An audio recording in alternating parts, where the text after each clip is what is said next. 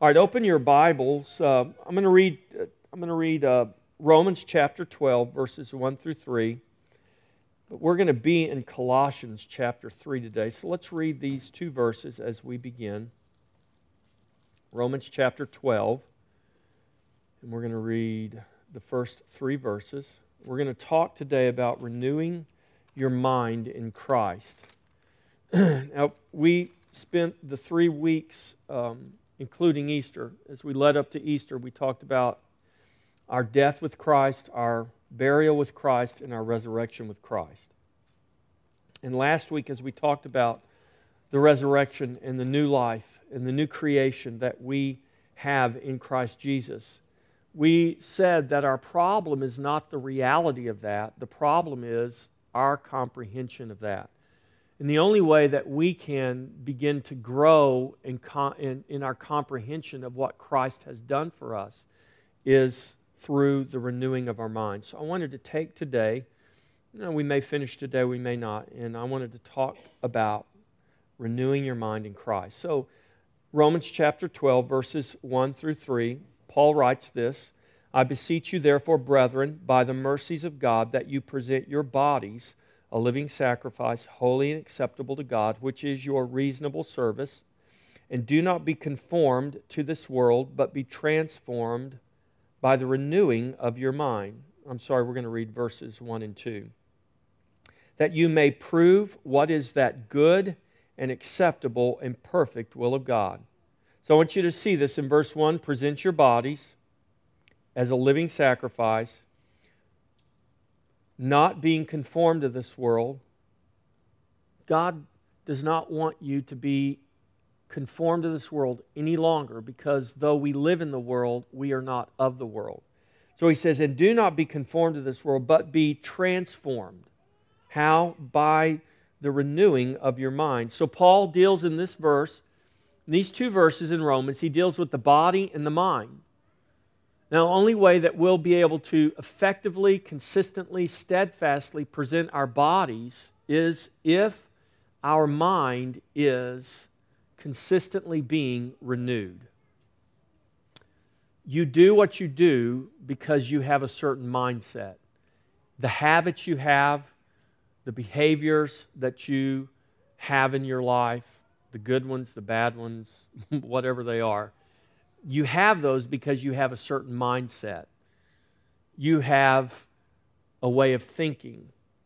You have a way of doing things because you have conditioned your mind to think certain ways. Therefore, you've conditioned your body to do certain things. So maybe you can't go to bed at night unless you brush your teeth. You have that good habit because you have conditioned your mind and renewed your mind to this reality that if I don't brush my teeth at night before I go to bed, I'll get cavities, and that's not a good thing because I don't want to lose my teeth. So you did something with your mind to cause a behavior to take place. And because you are consistent in renewing your mind to that, you now consistently can do this without thinking. It just is what we call a habit. That works in good ways and it works in bad ways. In fact, the Bible is pretty clear. It teaches us these things. James talks about this, about letting sinful thoughts get into our head.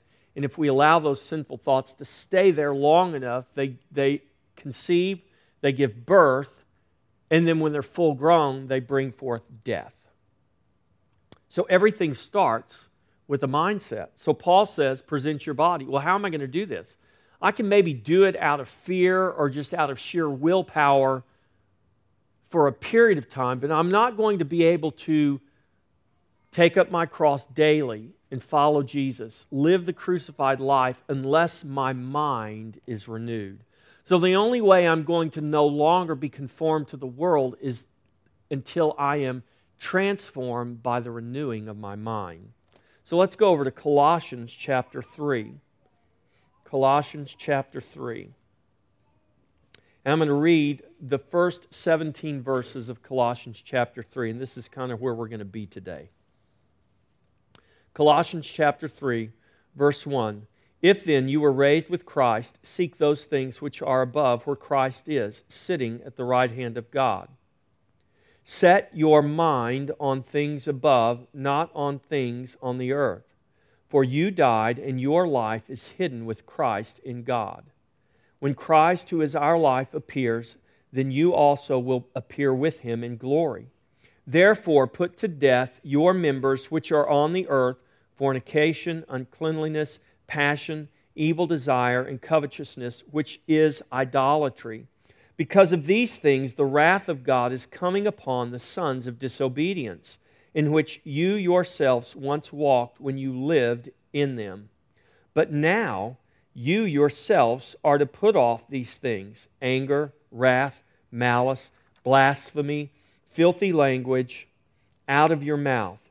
Do not lie to one another, since you have put off the old man with his deeds, and have put on the new man, who is renewed in knowledge according to the image of him who created him, where there is neither Greek nor Jew, circumcised nor uncircumcised, barbarian, Scythian, slave nor free, but Christ is all and in all. Therefore, as the elect of God, holy and beloved, put on tender mercies, kindness, humility, meekness, long-suffering, bearing with one another and forgiving one another. If anyone has a complaint against another, even as Christ forgave you, so you also must do. But above all these things, put on love, which is the bond of perfection. And let the peace of God rule in your hearts, to which also you were called in one body. And be thankful. Let the word of Christ dwell in you richly, in all wisdom, teaching and admonishing one another, in psalms and hymns and spiritual songs, singing with grace in your hearts to the Lord. And whatever you do in word or deed, do all in the name of the Lord Jesus, giving thanks to God the Father through him. So we're going to go through these 17 verses, and we're going to go through them with the intent to talk about and to hopefully gain an understanding how important it is for our minds to be renewed. Now, here's the thing. The Bible, especially in the New Testament, Paul's letters especially, Paul writes constantly about this subject. In every one of his letters, you will find this theme that we are to have our minds renewed. And the reason this is such a theme in his letters is because Paul understands something that many believers do not understand. Our problem is not that we are lacking something in reality. Our problem is that we are lacking something in comprehension. If you are born again today, if you are saved today, you are not lacking any of Jesus. You are not lacking any of his life. You are not lacking, listen to me, church, you are not lacking any of his righteousness, any of his holiness, any of his anointing, any of his spirit, any of his power. You're not lacking that in reality. You're lacking that in comprehension. The problem is not that we don't have enough of Jesus. The problem is that we do not comprehend Christ in us, the hope of glory. So we let ourselves be deceived in our minds because we do certain things, we behave certain ways, we talk certain ways, we think certain ways. We think, I must not be saved. Or God must be very displeased with me right now. Or God must be very angry. That terrible thing that happened in my life, I bet you God was getting me back because I just can't get my life under control. So God must be punishing me. He must be doing something to get me back. No. Now, God is doing something, there's no doubt about it. But it's not to get you back. It's not to punish you. It's not because He's angry with you. God is doing something because He loves you. He's doing something because He does not want you to be deceived in your mind any longer. God wants you to understand the reality of your salvation, the fullness of His love for you, the fullness of the salvation that you have in Christ. He wants you to understand that you have been given the fullness of His righteousness, the fullness of His holiness. You say, yeah, but I don't see that. Though that's a problem. But this is why the Bible commands us to walk by faith and not by sight. I am not the righteousness of God in Christ Jesus because I am always righteous, because I always say righteous things, think righteous things, and do righteous things. That's not why I am the righteousness of God in Christ Jesus. I am, and you are also, the righteousness of God in Christ Jesus if you are in Christ, because God has imputed, He has deposited, if you will, into your account His righteousness. He has filled your account with His righteousness. Not because you deserved it, not because you did all the right things to get it, but because God is graceful, and in His grace, He made that deposit in you. He deposited His Son, His eternal life, His Spirit, and all that goes with that. He deposited that in you by grace.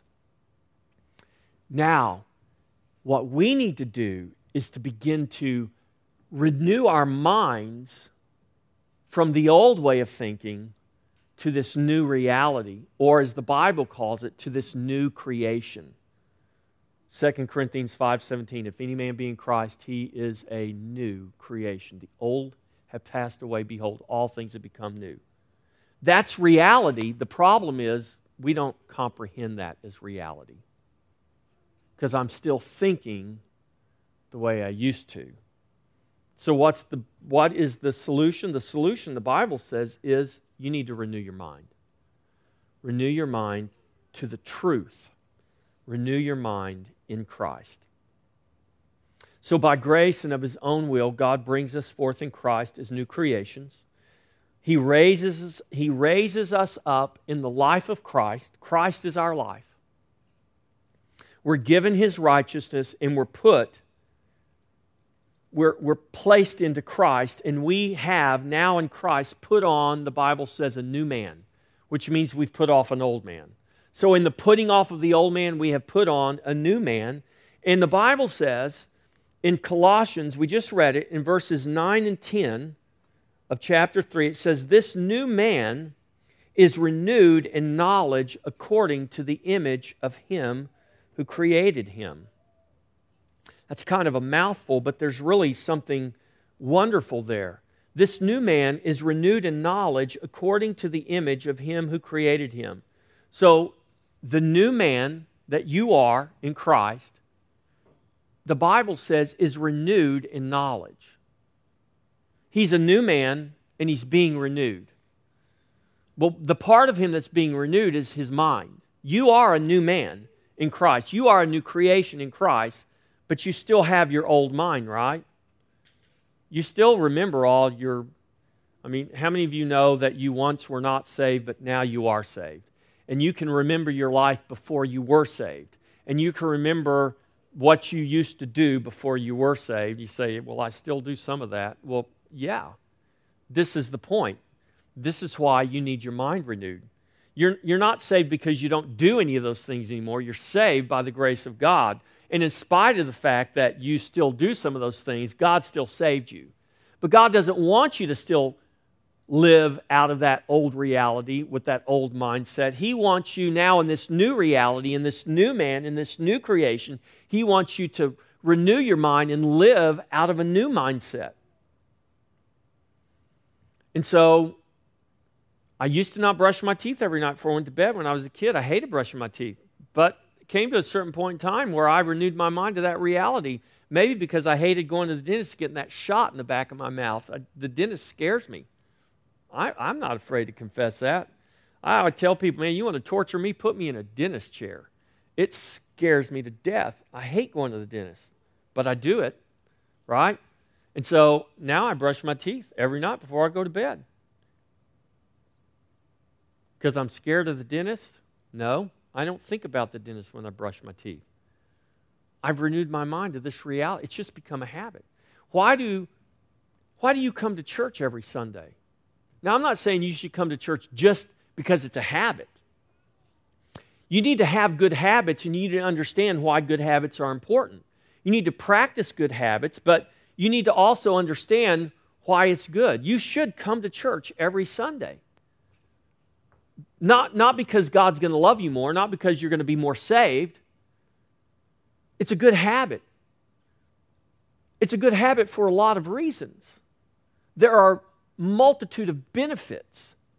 But as you know, a lot of people have a hard time getting here every Sunday. And you know why that is?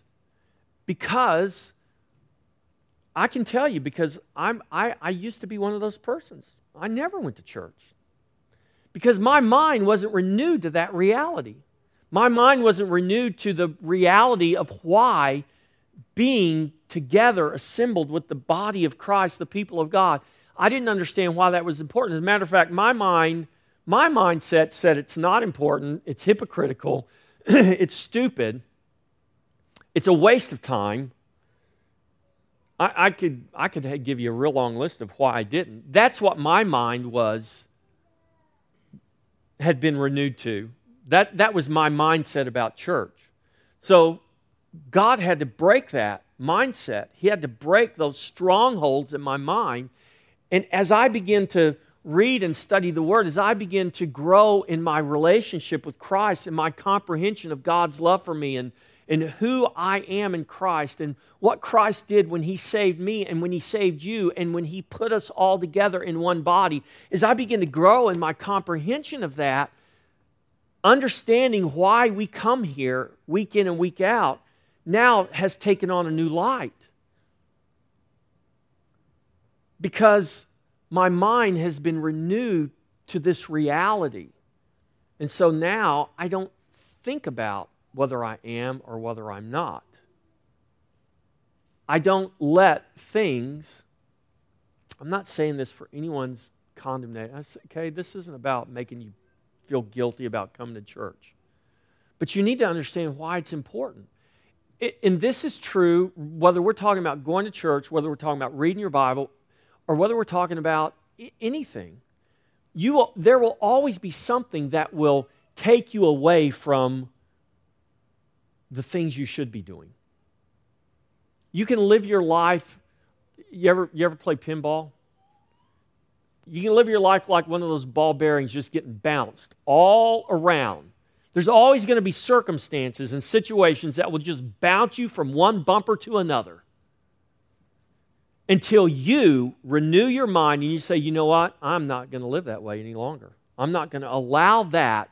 I'm not going to allow my life to be dictated by circumstances and situations. First and foremost, God should be the one that dictates our life, that dictates everything in our life. And so that reality is not going to happen, church, until you begin to renew your mind. So it is this truth of being renewed in knowledge that I want us to really talk about and think about. I can talk about it, I can tell you to think about it, but listen, the Holy Spirit has got to do something in you. The things that these 17 verses I just read in Colossians, there is so much there, it's almost unbelievable. It is unbelievable. The depth of what Paul writes just in those 17 verses is unbelievable. We can only scratch the surface of some of these things. And it can't be me trying to convince you of the importance of something. Listen, you need to begin to ask the Spirit of God to change your heart, to change your mind.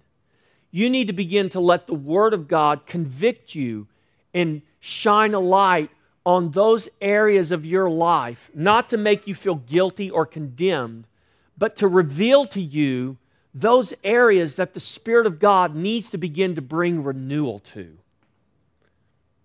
And it's not Pastor Jeff or any other pastor that's going to talk you into that. Listen, it's going to be the Spirit of God that does a work in you. You need to cry out to God and ask that He would, by His Spirit, begin to do a work of renewal in your heart and in your mind. Amen? The renewing of our mind is only possible because we have already been made new in Christ. Do you understand this? I'm not telling you to do something that's possible to do until you have already become a new creation. Remember, if any man be in Christ, he's a new creation. You have no hope of renewing your mind to Christ until you become a new creation in Christ. You will never have a new mind until God gives you a new heart.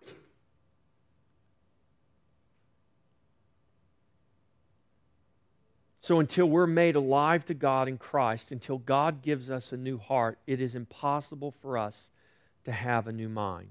1 Corinthians 2:16, Paul writes, "But we have the mind of Christ." Who has the mind of Christ? All those who are in Christ. If you are in Christ today, the Scripture teaches us that we have the mind of Christ. Here again, my problem is not, I got left out, God forgot to give me the mind of Christ. No, the problem is you don't know that you have the mind of Christ. The problem is you're continuing to live out of your old mind and your old ways. So when we're born again, we're given the mind of Christ, but we still have our old mind. Now in Christ, we're commanded to renew our old mind to the new mind of Christ, and so be no longer conformed to the world, but be transformed by the renewing of our mind. That's what we just read in Romans 12. So let's look at Colossians chapter 3. Let's look at verse 1.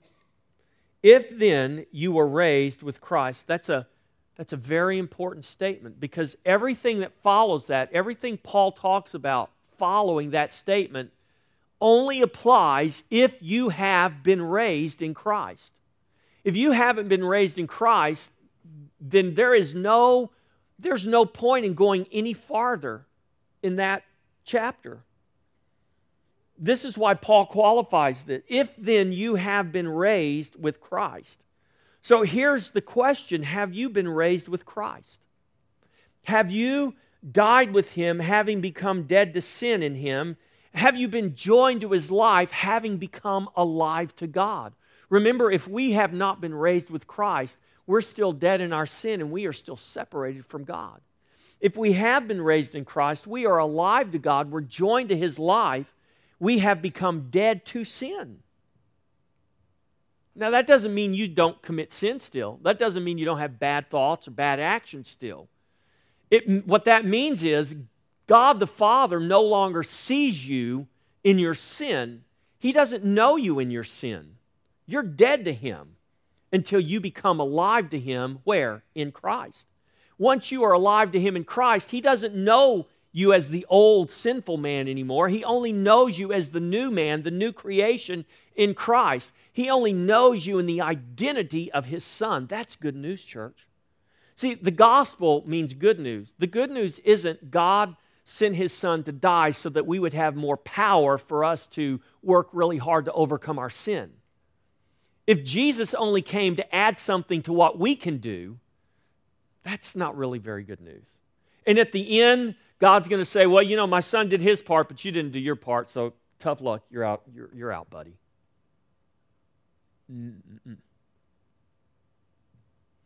If we read the Scripture very carefully, we don't have to look between the lines. If we just read what's right there in black and white, that's very easy for us to understand. We see the reality of what God has done. What happens is we read those words in black and white and red and white, but we read them from an old mindset. Have you guys ever, did you guys see that? Did y'all see that, the video on Facebook that went viral of the guy who lost $1 million on, what's that game show? Wheel of Fortune. And what was the one, I know the one, Chili's. But what was the other one? He said can instead of, it was man. World's fastest. He had the A-N, and he only needed one letter. World's fastest and he got a C instead of world fastest can. Now, there was something, I don't think the guy was a dummy, right? I don't think he was at all. I don't think that was the problem. This is how our brain works. Our brain really works this way. In his mind, he wasn't thinking, he was thinking can.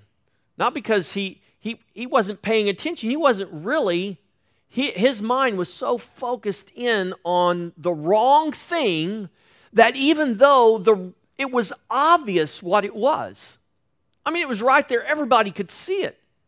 But his mind was so focused in on the wrong thing that when given the opportunity, what did he do?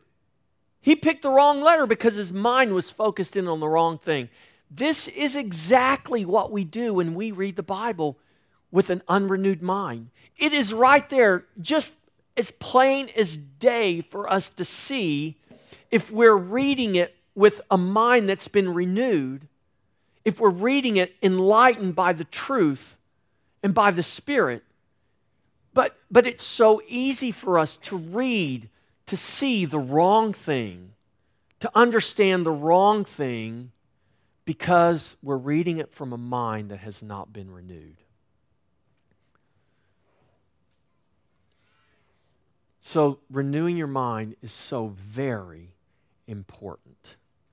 So that begins by being raised with Christ. That means you need to be born again. That's your first step. So you cry out to God and ask Him to save you. If you cry out to God from a heart of faith and ask Him to save you, He will save you. And at that point, that means God has given you a new heart. Now you are ready to renew your mind. Now maybe you got saved many, many years ago. And it's just possible that you've had a new heart all of these years, but you've had a wrong mindset. And you've been reading the Bible with a wrong mindset, and all you can see in the Bible is God's judgment and condemnation and anger towards you because you can't get past your past. You haven't let the old pass away. So you have no comprehension of all things have become new. So it's not that they haven't really become new. It's that you just know you have no comprehension of them. So you're born again. God's given you a new heart. Now He wants your mind to be renewed. God giving you a new heart is an instant thing that He does. You having your mind renewed is not an instant, one-time thing. It's not going to happen over a series of sermons on Sunday morning. You having your mind renewed is going to happen over the course of your entire life. I believe even into eternity, because I believe God eternally will reveal Himself to us. And if He is the eternal, infinite God, that means we're never going to come to the end. It's not like the shuffle mode on your CD player. When you finally listen to all the songs 5 times, it's like there's nothing new here, man. Put some more CDs in. You know, these are used up. Listen, God's never going to get used up. We're never going to come to the end of Him. So God is going to be revealing Himself to us throughout eternity. That begins right here and right now. So this process of renewing your mind is a process, a lifelong, an eternal process. So let's look at verse 1. If then you were raised with Christ, seek those things which are above. I want you to make note. Seek those things which are above. Where? Where Christ is sitting at the right hand of God. Seek. What are we to seek? We are to seek those things which are above. What does that mean? Does that mean we just deny earthly things? We deny the reality of this life? No, that's not what that means. What it means is our life is not of this world. It's in this world. So pay your utility bills and pay your car payment and pay your house payment. And God knows we got to pay our property taxes, right? If you don't, you may suffer the consequences. So we can't just say, well, but you know, I'm just going to live my life and think about things up there in heaven. Well, you can do that, and you might get there sooner than you thought you would, too, by living that way, right? No, we're not to deny earthly things. We're just to understand that our life is not of this earth. So seek what? Seek those things which are above.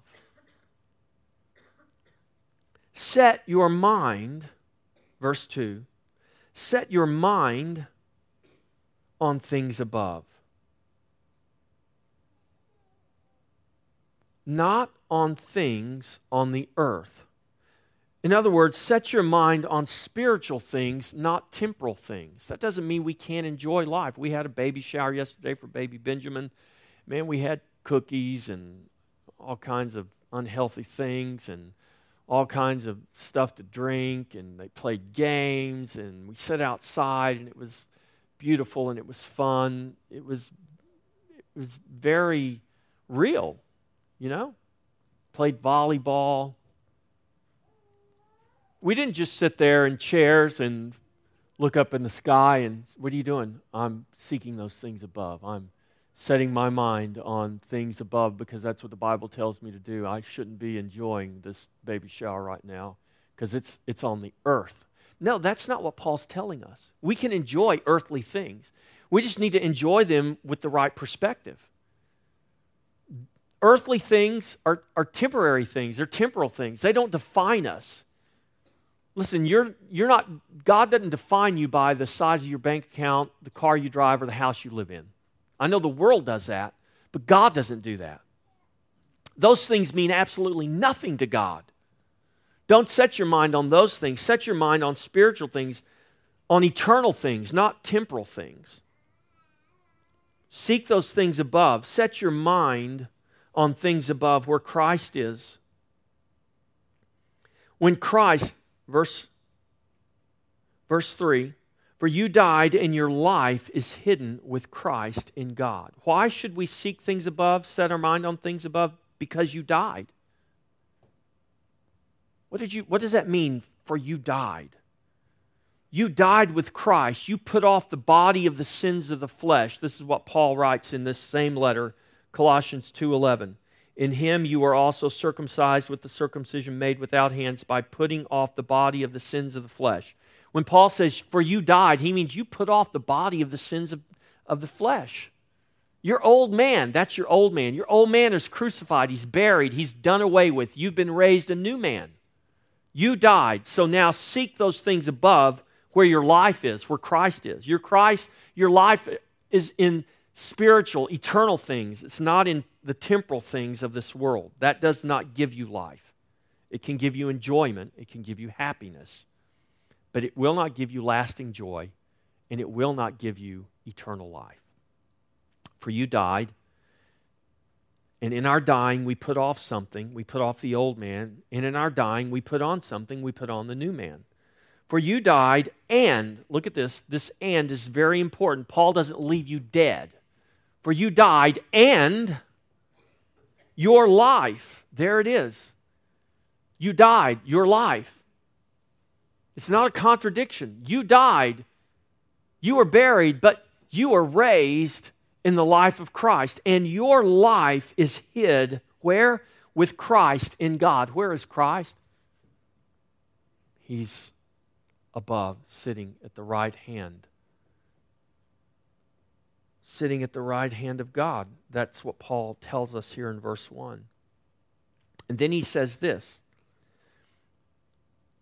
In verse 4, when Christ, when. It's another word you should highlight. Not if, but when. That's a promise. When. When is a promise. If is not a promise.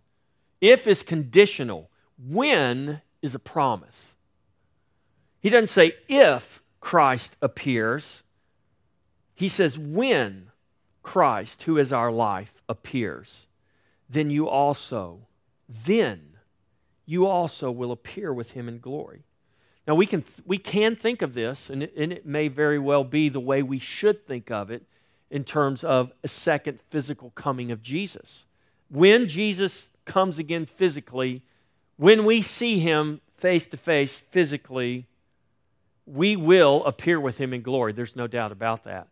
But I want to submit to you that Paul also wants you to be able to see Him and appear with Him in glory long before Christ comes again physically a second time.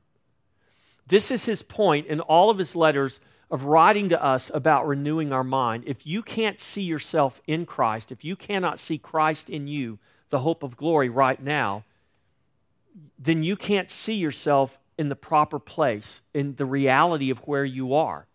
You will only see yourself stuck in your failure, your past sin, your past life. And if that's where your mind is, you're going to struggle with those realities, even though God has made you a new creation in Christ. So I think Paul is not just pointing us ahead to a future event, the second coming of Jesus. I think Paul is saying that event is coming. You will appear with Him in glory, but listen, when you see Him. When did Abraham see Him? John chapter 8, Jesus said, Abraham saw me. Well, Abraham didn't live in the same century Jesus lived in. Abraham lived centuries before Jesus. How did Abraham see Him? He saw Him by faith with spiritual eyes. How are we going to see Jesus before He comes physically? We're going to see Him by faith with spiritual eyes.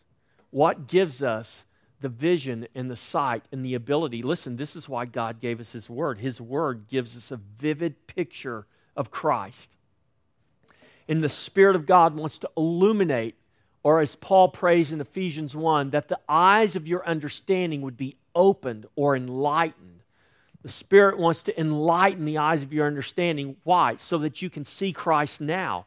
And if you can see Christ now where He is, and that's where you are, then you're going to see yourself in the very same place. You're not going to see yourself stuck back in that horrible situation or that horrible lifestyle, thinking that you're still somehow paying for that and God's making you pay for it. No.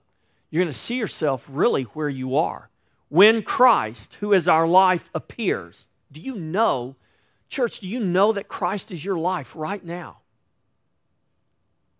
You need to know that. If you don't know that, if there's not something inside of you that just says, I know that's true, I can't explain how it's true, I can't explain exactly what that means, but there's something inside of me, and I know that I know that I know Christ is my life. I don't have a clue how to explain that to somebody, but I know it's true. It's not my ability or any other man of God's ability to eloquently explain to you these things so that you can comprehend them and get it down. No, this is a work of the Spirit. The Spirit has to reveal the reality that Christ is your life. And if you don't have that assurance, that reality on the inside of you right now, then my plea to you is that you would cry out to God and ask that God would, by His Spirit, begin to show you and reveal Himself to you, that you would begin to see Christ and so see yourself with Him in glory. Verse 5, therefore, what's the therefore? Therefore, because you died, therefore, put to death your members which are on the earth. And then he lists these things: fornication or sexual immorality, uncleanliness, passion, evil desire, and covetousness, which is idolatry. I mean, Paul is just being really practical here.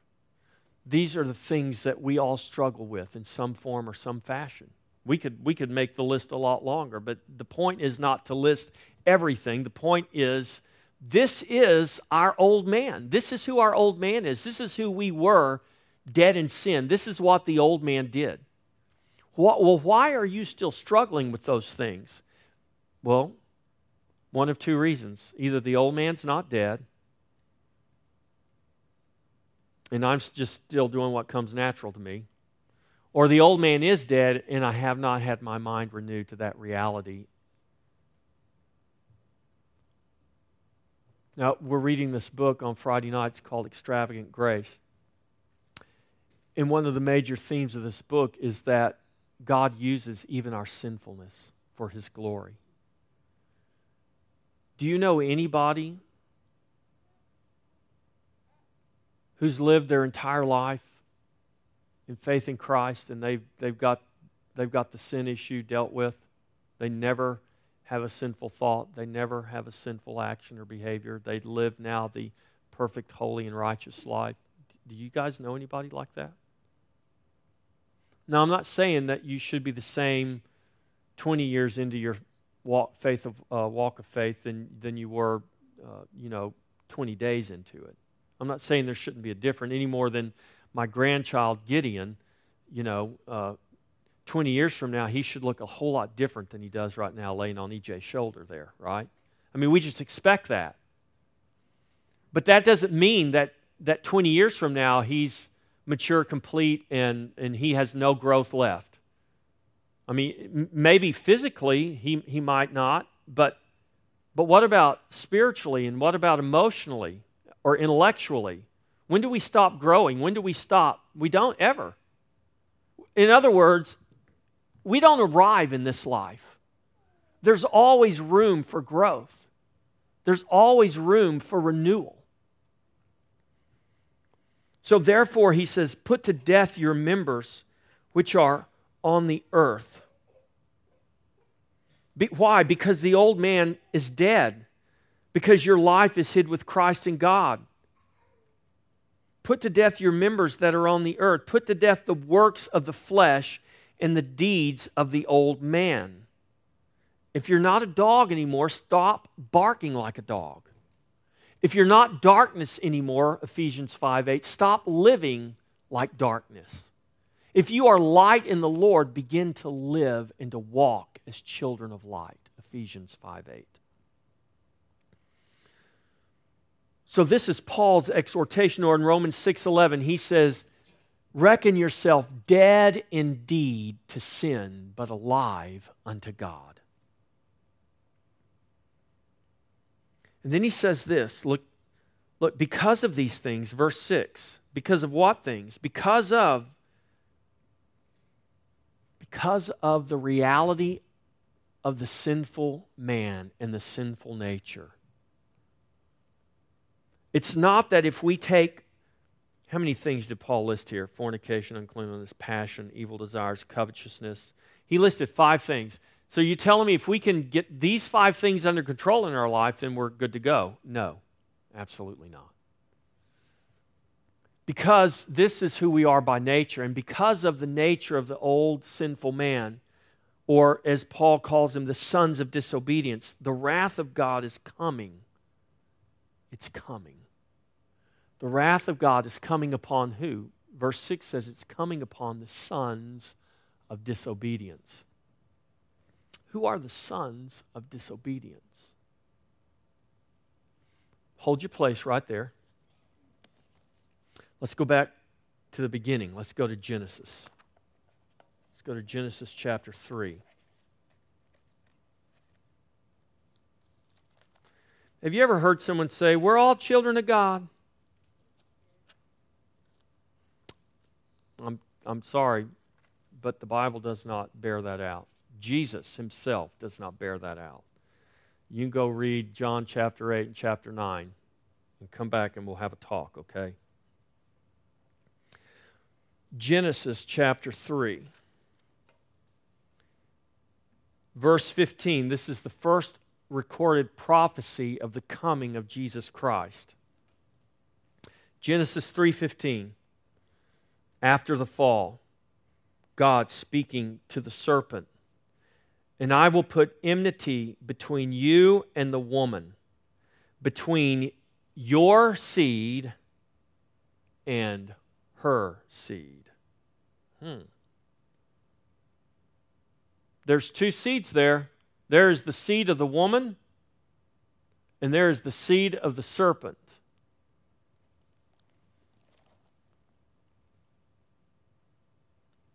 Paul writes in Colossians chapter 3, verse 6, because of these things, the wrath of God is coming upon the sons of disobedience. You guys want to take a guess on whose seed they belong to? Go back to Genesis 3:15. That's the seed. The sons of disobedience, there is enmity between the sons of disobedience and the sons of God. Have you guys ever noticed that?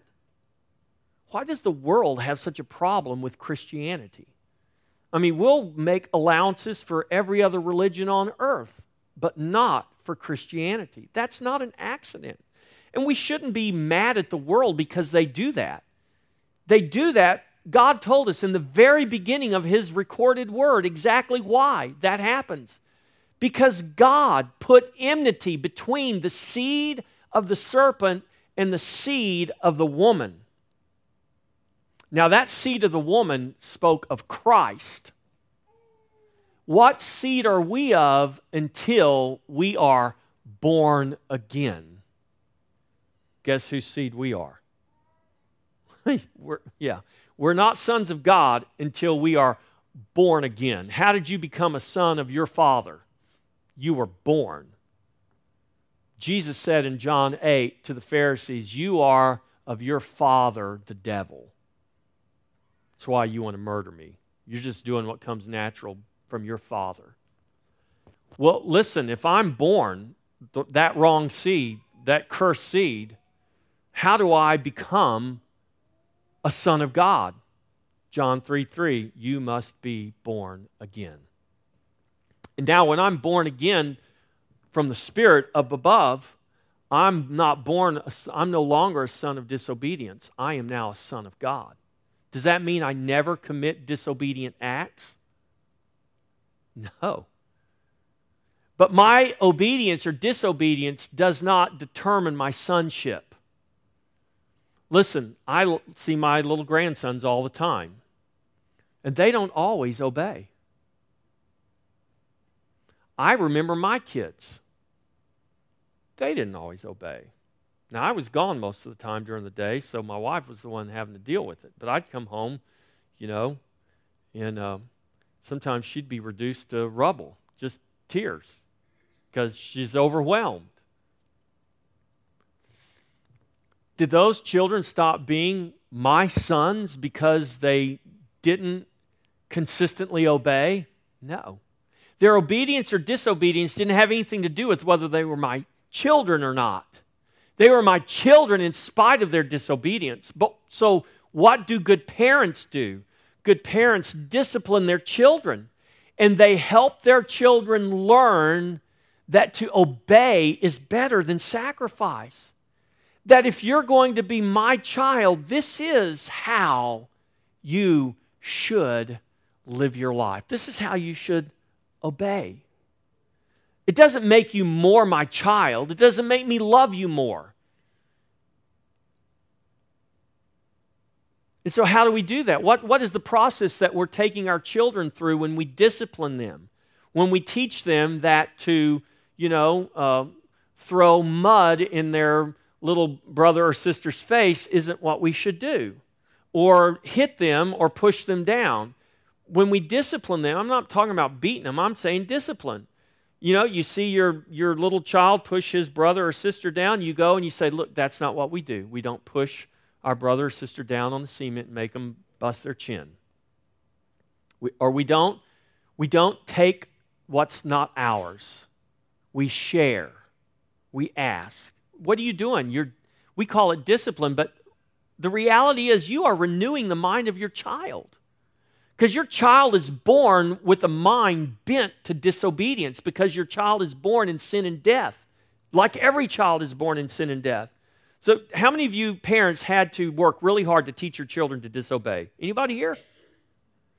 How come it is that we have to seem to work hard to teach our children to obey and do certain things, but then there's other things that we didn't have to even teach them that?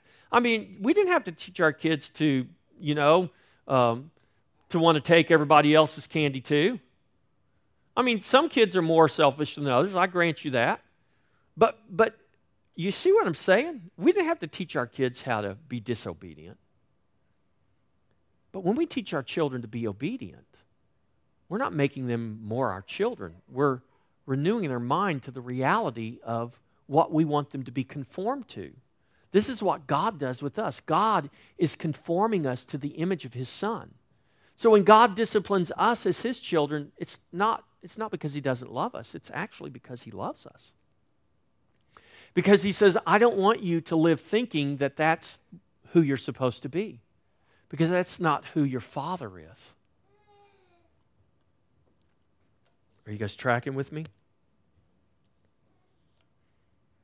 So the wrath of God is coming because of the sons of disobedience. So we have sons of disobedience and we have sons of God. They still live together on planet Earth.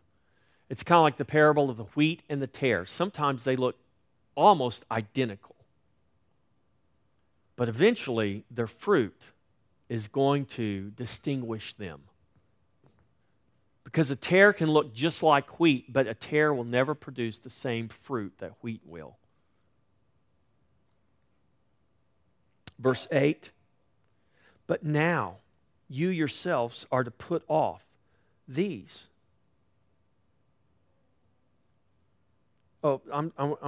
Verse 7, we all once walked in disobedience. We all once lived in those things because we all once were sons, daughters of disobedience. But now, verse 8, you yourselves are to put off these things. What? Anger, wrath, malice, blasphemy, filthy language, out of your mouth. Put that out of your mouth. Do not lie to one another, since you have put off the old man with his deeds and have put on the new man who is renewed in knowledge.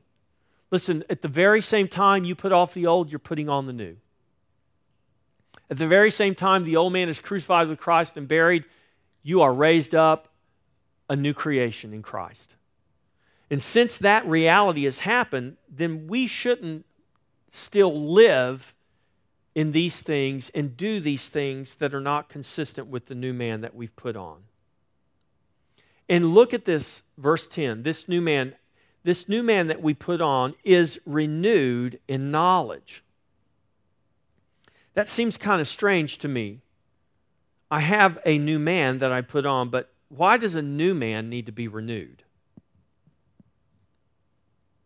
Because the new man still has the mind of the old man. And how do we know that's true? Because if that weren't true, the moment you were born again, you would have forgotten everything of your old life. But God didn't erase your memory. I mean, sometimes I know some people who wish God would have erased their memory because they struggle with memories and things, and these things still haunt them, still hurt them, still, in some ways, can debilitate us. So what is the answer? Well, we want a magic bullet, right? We want God to just snap His fingers and make it go away. And God does that with, we heard a testimony Friday night. Brian shared a testimony Friday night that before he was saved, he had a potty mouth, a really bad one. But when he got saved, it's like God just took his potty mouth away from him.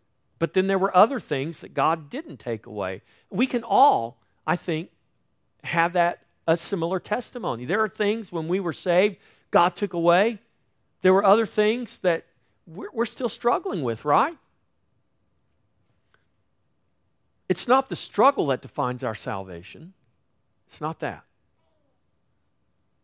Matter of fact, the struggle is a good indication of our salvation.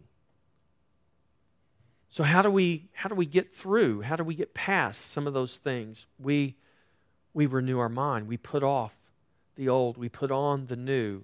And this new man is renewed in knowledge.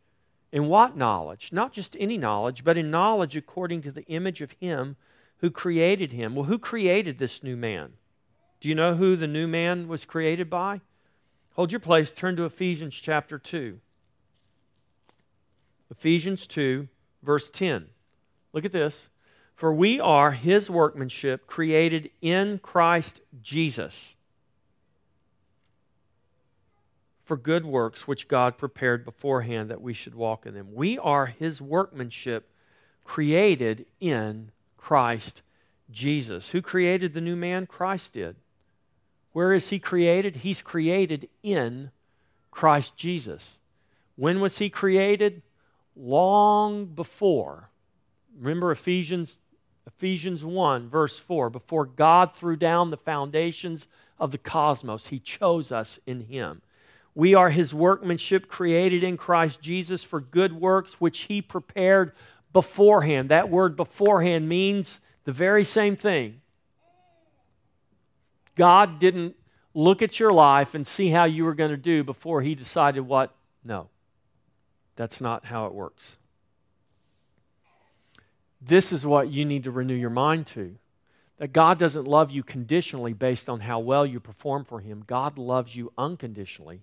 He's already given you all things freely in Christ Jesus. The problem is not that I don't have them, I have not received them. The problem is I don't comprehend what I have received.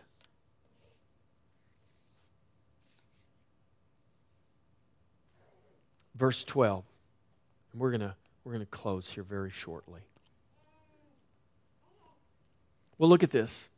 Who is this new man created in Christ Jesus? He's not a Greek, he's not a Jew, he's not circumcised, he's not uncircumcised, he's not barbarian, he's not Scythian, he's not slave, he's not free.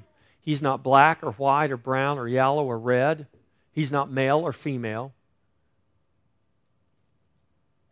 Paul says, he's none of these, but Christ is all and in all. So God the Father doesn't identify us by anything or anyone except Christ. You are not defined or identified by your past failure, by your past trauma, by the thing that you struggle to deal with, that you can't seem to get over. God does not define you by that. He doesn't know you by that. He doesn't identify you by that. You do. The enemy wants you to believe that God does, but God doesn't. Christ is all and in all. That's all God knows is Christ.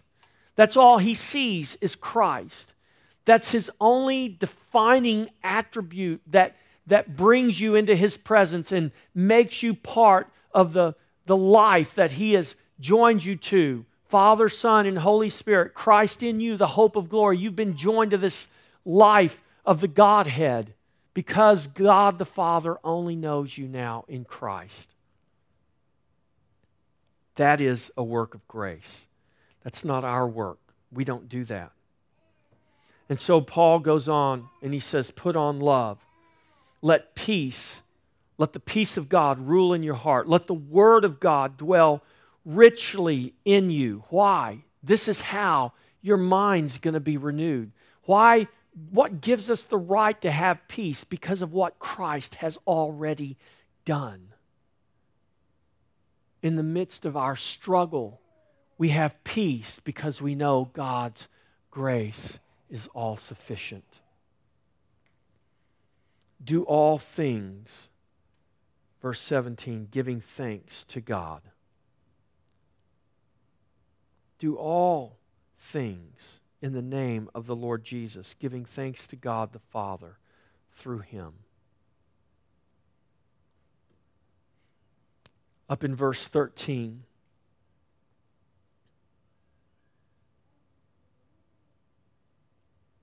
bearing with one another, forgiving one another, even as Christ forgave you. Christ has forgiven you because you are a child of God. You once walked and were a son of disobedience, but God did something miraculous. He took your cold, stony heart and He gave you a warm heart of flesh. You were dead in your sin, dead in trespass, but He made you alive in Christ Jesus. He put a new heart in you. He made you a new creation. He gave to you the mind of Christ. He did all of that in Christ. There's no question about that.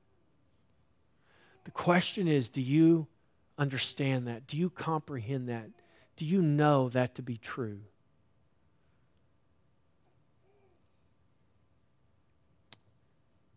And are you seeking and setting your mind upon those things and asking God to renew your mind to that truth and that reality so that you are no longer conformed to the world, but that you are being transformed by the renewing of your mind, that you might prove what is that good and acceptable and perfect will of God. Do you know what the good, acceptable, and perfect will of God is? It is Christ in you, the hope of glory. The Bible's not telling you to prove something by working really hard to be something. The Bible is saying, let go. Let the old go and embrace the new and allow the Spirit of God, the Word of God,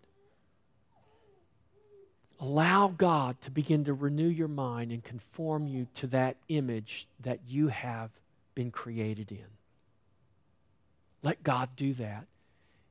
And then your life will begin to prove out. You know, just not too many weeks ago, you drove through the countryside. I live out in the country. And there were lots of fields out there of just barren dirt. Beautiful plowed fields of dirt.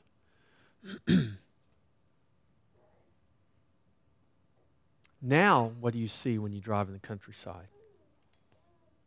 You see fields now with beautiful green plants springing forth. What does that prove to you? What does all that corn growing out there and all that black dirt prove to you? It proves that there was a seed planted in that ground. Now, I could have told you there was a seed planted in the ground before you saw the corn come up, and you may have believed me, and I may have been telling you the truth. But the reality, what really proved the reality of the seed planted in the ground was when the life came forth. This is what Paul is saying in Romans 12.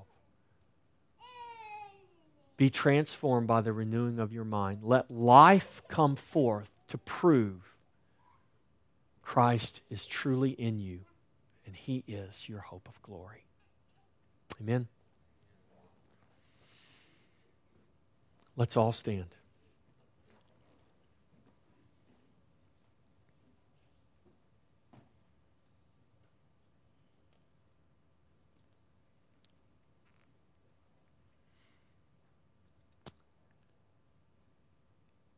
Again, if you don't know that you know that you know that God has poured His love in your heart, that Christ lives in you, that you have been born again,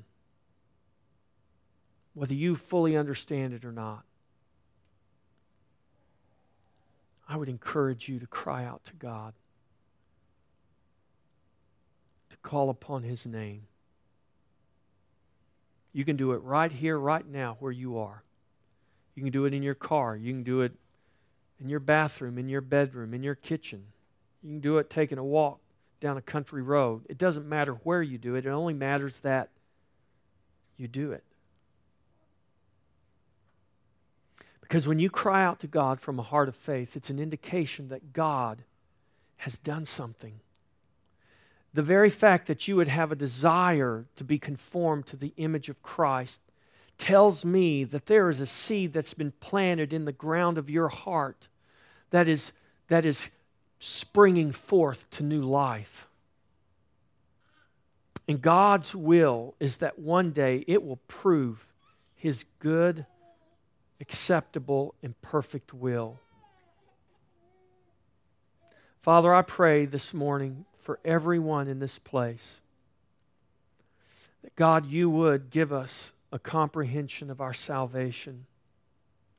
Lord, for those that are here that know they have been born again, that know they have been made new creations, that know you have given to them a new heart, I pray, God, that you would begin to do, Lord, a beautiful work by your Spirit. Perhaps, God, they're still struggling with their old life, with their old mind. Lord, maybe they don't have the comprehension they need and they're living under the weight of guilt and shame and condemnation from their past. I pray, God, that you would do a work by your Spirit. Lord, the work that only you can do, that God, you would take the Word of God spoken here today, the Word of God read here today, the Word of God sung here today, that you would take it by your Spirit, God, and you would begin to do a supernatural work in their hearts, that you would begin to open blind eyes and open deaf ears and begin to show them, Lord God, the reality of what you have already done in Christ Jesus. Lord, for those that may be here that have never been born again, who, Lord, don't really understand, but Lord, something in their hearts and their minds is drawing them. Lord, it's only by the Spirit that we're drawn to salvation. I pray, God, that they would surrender to that drawing and that they would, from a heart of faith, cry out to you, God, and ask not only that you would save them, but that you would begin to renew them and conform them and transform them into the very image of the Son of God. I pray, God, that Sunday morning would not just be a good habit. I pray, God, that we would hear and be attentive and take what we've heard, what we've shared together, and begin to read and study and meditate. I pray that, God, you would give us a passion for those around us who do not know Christ, who are not connected to the body of Christ, who have never experienced the miracle of new life or have missed out, God, on the wonderful things that you have already given them in Christ. And they're just living, God, in ignorance of who they are and what you've done. God, help us to be a people that have a passion and a love for you that overflows to those around us. That we would refuse to just keep to ourselves what we have come to know and come to experience in Christ. But God, we would purpose to share it with passion. That we could see others come to know the same salvation and the same joy that you have so gracefully given to us in Christ Jesus. We pray this, God, that you, above all, would be glorified in your church and in all things. In Jesus' name, amen.